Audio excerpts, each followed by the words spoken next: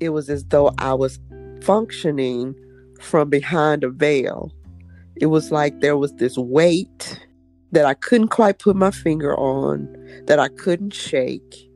And it was like I carried it with me everywhere I went. Mm. And no matter how happy a situation was, that veil, that weight was still there. So even and this sounds weird, but even in laughter, there was still that overriding sense of loss and sadness. You're listening to It's Real Life Podcast. Real hope. Real love. Real life.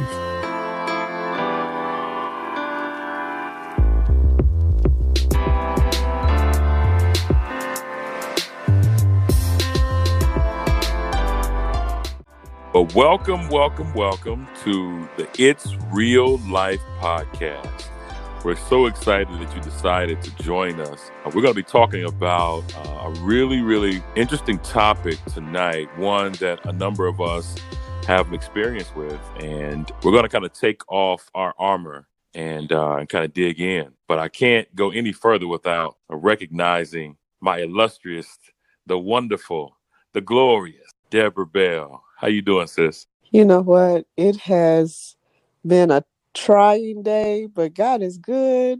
And I am excited, though tentative, to have the conversation we're about to have. Yeah, I'm with you. The topic we're going to discuss tonight is living through grief.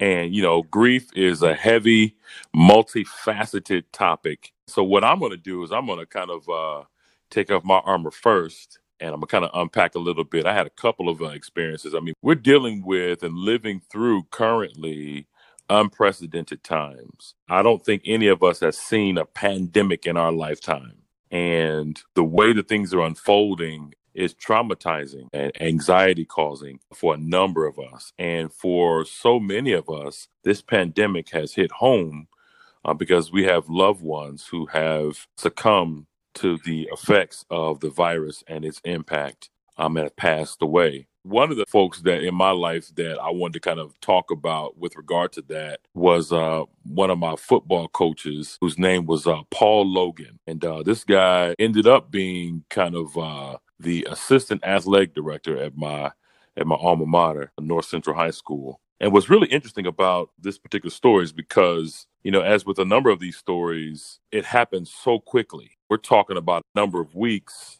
and from I'm not feeling well, I should probably go to the ER, and in a number of weeks, he was gone. Now, the reason why I bring that up is because there are two major losses that I've experienced in the last probably 3 years that kind of rocked me, and it rocked me in an already sensitive area. And so the first of these two was my stepfather. My mother's husband passed away in 2017, I'm sorry. And that rocked me because they had been married for almost, 28, 29, 30 years, something like that. So basically a good chunk of my life, he was there. And so that was the first, you know, no one kind of can prepare you for the loss of a parent. And so that rocked me. So Paul Logan's passing here recently was a similar blow because he was kind of like a father figure in high school as a football coach. Most coaches are father figures to their players generally. And so it felt like another gut punch. It was kind of like one of those,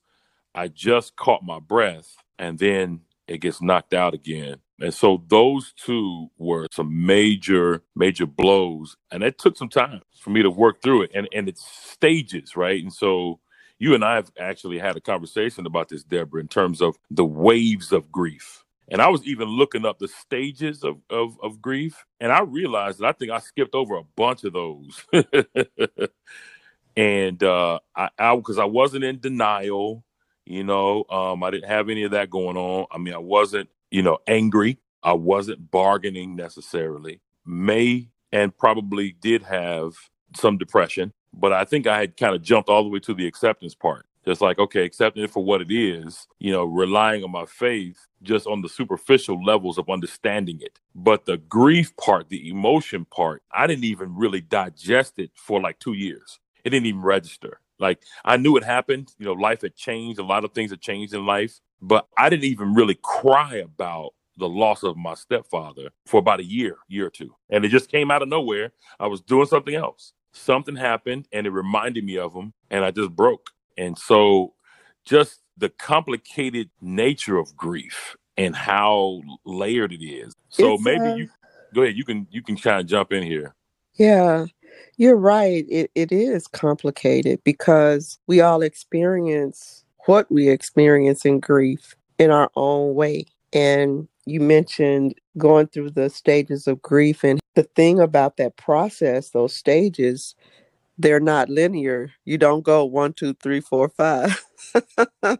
And sometimes you jump around and go back through some part of it as you're progressing. For me, as I started thinking about having this conversation, I realized that I've experienced quite a lot of grief and loss in my life. And we talked about my sisters. Yeah. I have a convoluted family. That's what I call it. A true Southern African-American family where your cousins are identified as brothers and sisters, and then there's step sisters, and yeah. So we're all brothers and sisters. Oh, right. Right. I have a cousin to this day. She calls me her sister cousin. Wow. I grew up with them. And of course, among all of them, I'm the baby girl. Wow. So that gives me certain privilege. I don't know nothing about that baby girl. Yeah, I'm the oldest, so I don't know nothing about what you're talking about. I get frustrated by it when I see it. So my 3 sisters were with me in my house during Katrina, and all of them are now deceased. The first 2 passed away within 3 months of one another. The first suddenly, she had just turned 65, retiring from her job in Jefferson Parish School District, and had not been feeling well, was getting ready to go to the doctor that next day, and she didn't wake up. And then unbeknownst to the family, my middle sister had a form of cancer that affected her brain. And within 2-3 months, she was gone. And then the youngest sister, who's next to me, the youngest of those 3, passed away maybe 4 years later. And so once she passed away in New Orleans, my dad came to live in Houston, my stepdad, which is the dad that's daddy. Yeah. And he passed away a year ago, March. And so out of those experiences, each one impacted me differently. I'm a take charge kind of person. So with my oldest sister, I knew I needed to go and help my dad and my youngest sister. They all lived together. So I went in, taking care of stuff, cleaning out stuff, packing up stuff, just moving. And it didn't really hit me until after my second sister passed away. And that made me sit down and began to process what had happened. And I realized I didn't take any time to feel through that process of loss because I kept doing. And even now, I remember journaling. I'm a big journal person. Mm-hmm. And I told one of my girlfriends, look, this is where those are hidden. So if you hear that I die, make sure you get there in time to get those before anybody else does. Yeah, some stuff in there. So I remember journaling about my sisters and asking God, okay, who's going to be my confidant now? Wow. Who's going to be mom to me now? Wow. Because those were positions that my sister, who's going to be my ride or die now? That void that you feel is there. But I don't think anything impacted me the way the loss of my stepdad did. I literally gave myself room to grieve. And after a year and some months, I feel like my head is just process. We have to allow room to feel what we feel. And often we don't. So for you, I mean, it was probably months before I literally cried. I'm like the whole ugly cry. Yeah. You know, that gut wrenching Yeah. cry. Yeah. And for you as a guy, and I know guys don't always connect with feelings like that. Right. How did that show up? The emotion that you mentioned, how did that show up for you? So there's more to the story that kind of that may give some context to maybe how that manifested in my life. So, my stepfather, it was a sudden thing where my mother had talked to him that morning. He had dialysis because he was on dialysis at the time. He had dialysis that morning. He had been complaining about kind of a headache for a couple of days. They had a doctor's appointment that morning to get it looked at, to get it checked out. She said she talked to him about 9 or 10 o'clock. Had an appointment at 11 to go handle some stuff for her brother, who she is a caregiver for, and was going to meet him at his appointment, I think around like noon. Mm-hmm. So she called me at about 2 o'clock and said, Sam missed his appointment and he hates being late. She was like, I called, or I think she called to see if he had gotten there, and they were like, yeah, he's not here yet. And she was like, he's not here yet, because she called late because she was going to be late. And she was trying to make sure that he knew that she was going to be a little late. And she was like, hold up. And I was like, okay, that's not like him. And she told me, she said, the Holy Spirit told her, come get me. Mm-hmm. So she called me, and I just heard her voice sounded different. And she explained the situation to me. She said, I need you to ride with me back to the house. And immediately I was like, okay. And I began to kind of prepare myself, like, okay, Lord, okay. And so she, came by, I rode with her to the house, and I was praying. I was like, she said, if his car is here, something's happened. And so as soon as we turned the corner on their street, his car was there. And she's like, okay, this ain't good. And I was like, well, Mom, I said, here's the thing. We kind of praying on the way over, and I was like, Lord, give me whatever I need to be what needs to be, to happen in this situation. Because, again, I'd never had that kind of experience. So I was like, okay, as soon as we stopped, I jumped out the car, ran up to the door, because I was like, okay, I don't want her to be the first. If something's happened, I don't want her to be the first person. Let me get in here and get to doing some stuff if I need to. And I came to the door, and he was slumped over in his chair. And I was like, okay. So the door was locked. I had to wait for her to get to the door. Now, she was a homicide detective, police officer for a number of years, so she knows the scene when she sees it. So as soon as we walked in, she was like, yeah, he's gone. And I was like, no. I said, so I went over, picked him back up, laid him back in his chair. And it was interesting because we had not been, at a good place in our father-son relationship at this part of the season.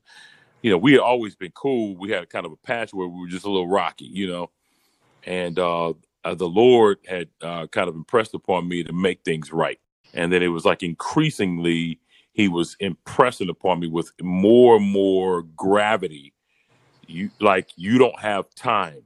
You need to make it right, like now, with a sense of urgency. And so I did. We kind of talked and that kind of thing. And so we kind of were in a good place. So when I walk in and I see this experience, I went numb, actually. It's kind of like I just went into a mode where we got work to do. Mm-hmm. I don't have time to feel right now. We got to get the situation under control.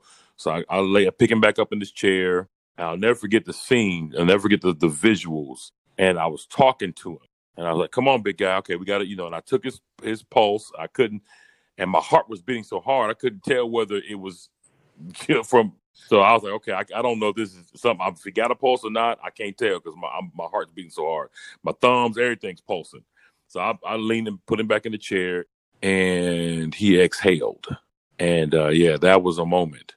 And it's, my mother, again, she's a professional. She was like, his eyes are fixed. She was like, he's gone, And so I was still trying to, no, let's just, And she was like, no, Chris, no. And I was like, no, we gotta, let's, I'm still trying to, maybe. And she's like, no, Chris, no. She said, no, so she said, let's go ahead and lay him on the floor. And we got him on the floor because she had called. She started calling the people need to be called. She said, well, I can't I got to handle the business. I'm gonna need you to call your siblings. Yeah, so those were hard calls, And I was like, all right, Lord, give me what I need, you know. And so I called each of them, and I knew. So I was trying to find a way to just not shock them into it, but like, hey, what's going on? How you doing? What you up to? Now I say, okay, hey, are you are you by yourself or what you doing? You at work? What's going on? See if you can step away for a second. I got something I want to talk to you about. Just kind of trying to be cool about it, and then of course broke the news, and everybody reacted in their own way. But each of the reactions, it was hard for me to maintain my composure. But I was trying to be strong because they needed something. They needed something sturdy to hold on to. And so made all those calls. And for those who were in town, they were on their way over. And it was just a tough day. And so I just was numb. I think it was like, I was kind of, I don't know, detached from it because there was so much that needed to be done. And I was like, okay, now I got to be strong for my mama, and there's still work that needs to be done to kind of prepare for everything, get all the planning and stuff done. And so I'm like, Mom, we good. I didn't let her out of my sight. I made sure she ate, Mommy, you drinking your water, because now I'm the oldest. So me, so that was a monster blow. And I didn't have time to grieve because work needed to be done. And I had to be strong for everybody. So I didn't have time, right? Yeah. And, pushed it down. And I think it was kind of like I was hurting and I couldn't find words for it. And so I would try to express what I could. But generally men, we don't have a lot of experience with expressing ourselves, period. Right. It's usually the issue we have in relationships because, be asking how you feeling. I'm good. I'm fine. We got a few good choice, comfortable go-tos. You want anything beyond that, it's kind of like how, women will be able to tell you that there's a difference between brown and mauve. Brothers, it's like, man, that's brown and brown. You know what I mean? What we talking about? You know what I'm saying?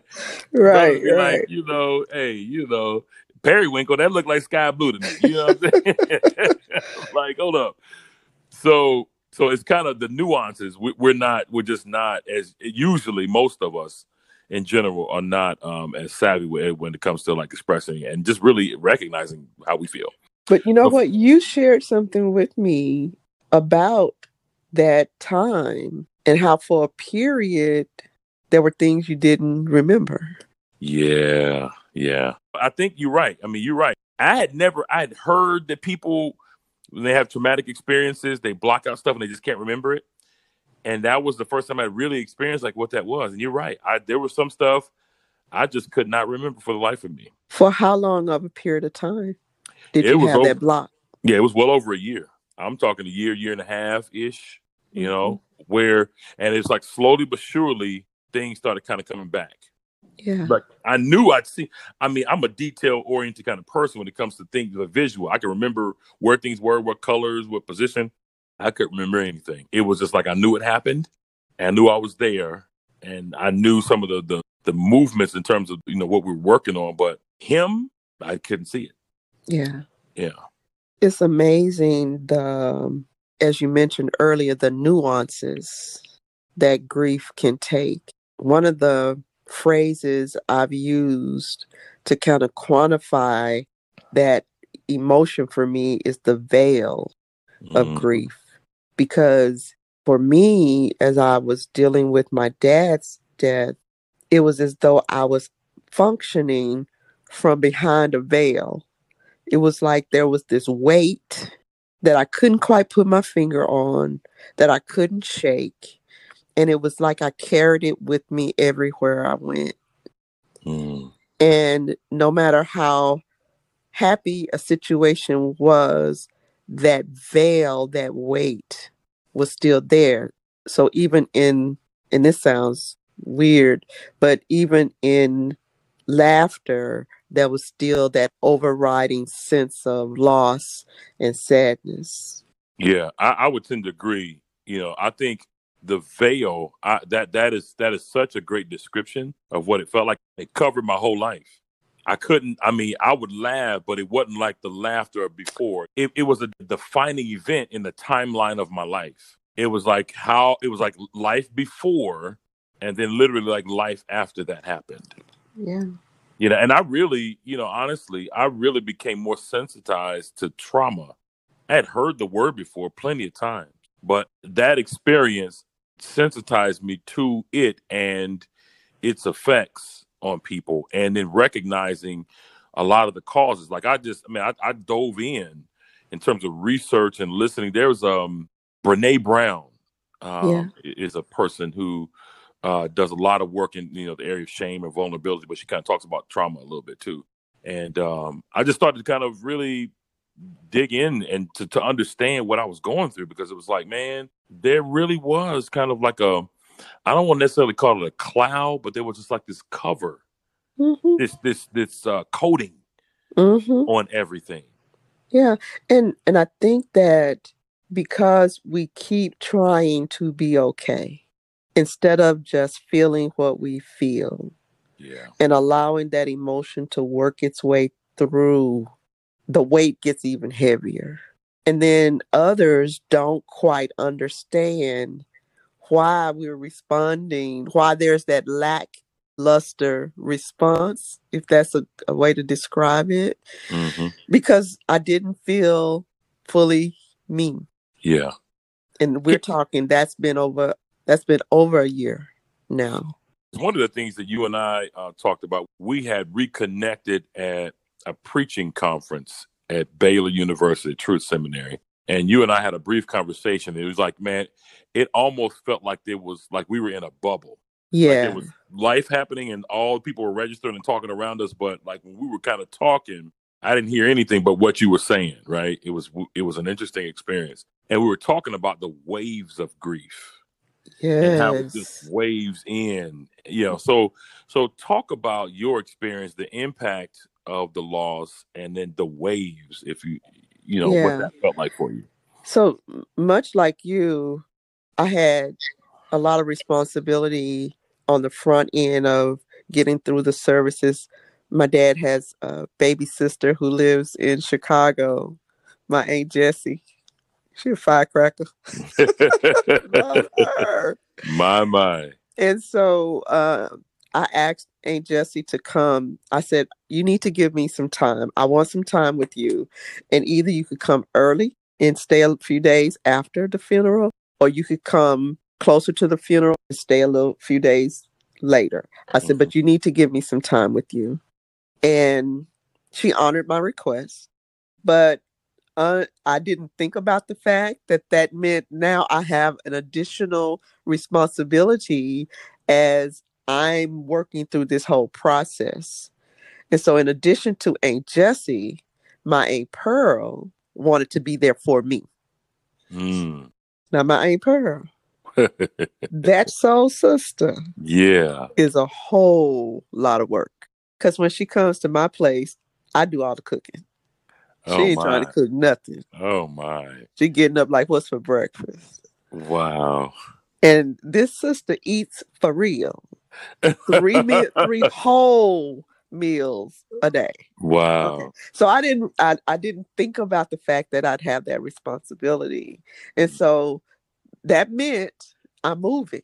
I'm not feeling a whole lot of anything.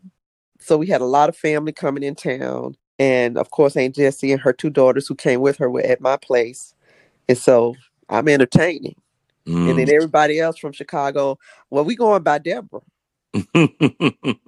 Wow. So, and it was fine though. It was fine because I needed to move. I needed to have that distraction right then in the immediate. Well, I don't know if I needed it, but I felt like it was good for me to have.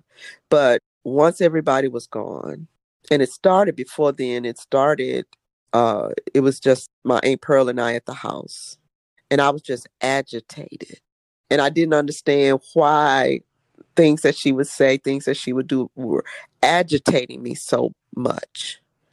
But it was me now settling in and my dad being gone becoming a reality. And I was beginning to feel that. even before I could express what I was feeling. Yeah. And the waves that you talked about, I would be at work just going through a normal day. The day started real good. It's a good day. The sun is shining. And all of a sudden, this black cloud just overshadows everything. There would be moments where I would cry and I'm thinking, am I going to stop? Wow. Yeah. And I remember the people at work were very accommodating and very empathetic. And I'm a big crybaby anyway, but I try to be strong. And yeah, that wasn't working. So there would be times when the tears would just come. I just have to excuse myself out of a meeting. Or somebody would be in my office and they'd say something that triggered something. And the tears are rolling before I even realize it. And they're going, but it's okay. You got to get through it. Yeah. But it would, and then after a period of time, there would still be waves in the sense that now I know to prepare myself for Father's Day before Father's Day gets here. Or birthdays. Because I remember one of my sister's birthdays coming up and I started like, I won't say I was spazzing out, but I started feeling all of this emotion and I couldn't put my finger on what it was. And then I realized, oh, that's Tootsie's birthday. Yeah.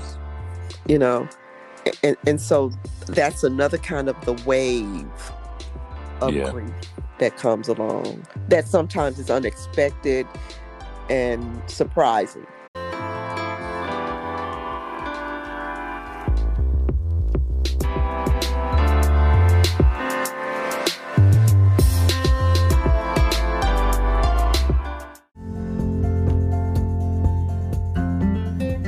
If you haven't heard about Anchor, it's the easiest way to make a podcast. Let me explain. Number 1, it's free. Number 2, there's creation tools that allow you to record and edit your podcast right from your phone or computer. Number 3, Anchor will distribute your podcast for you, so it can be heard on Spotify, Google Podcasts, Apple Podcasts, and many more. Number 4, you can make money from your podcast with no minimum listenership. And number 5, it's everything you need to make a podcast in one place. Download the free Anchor app or go to anchor.fm to get started. That's ANCHOR.FM. Start today.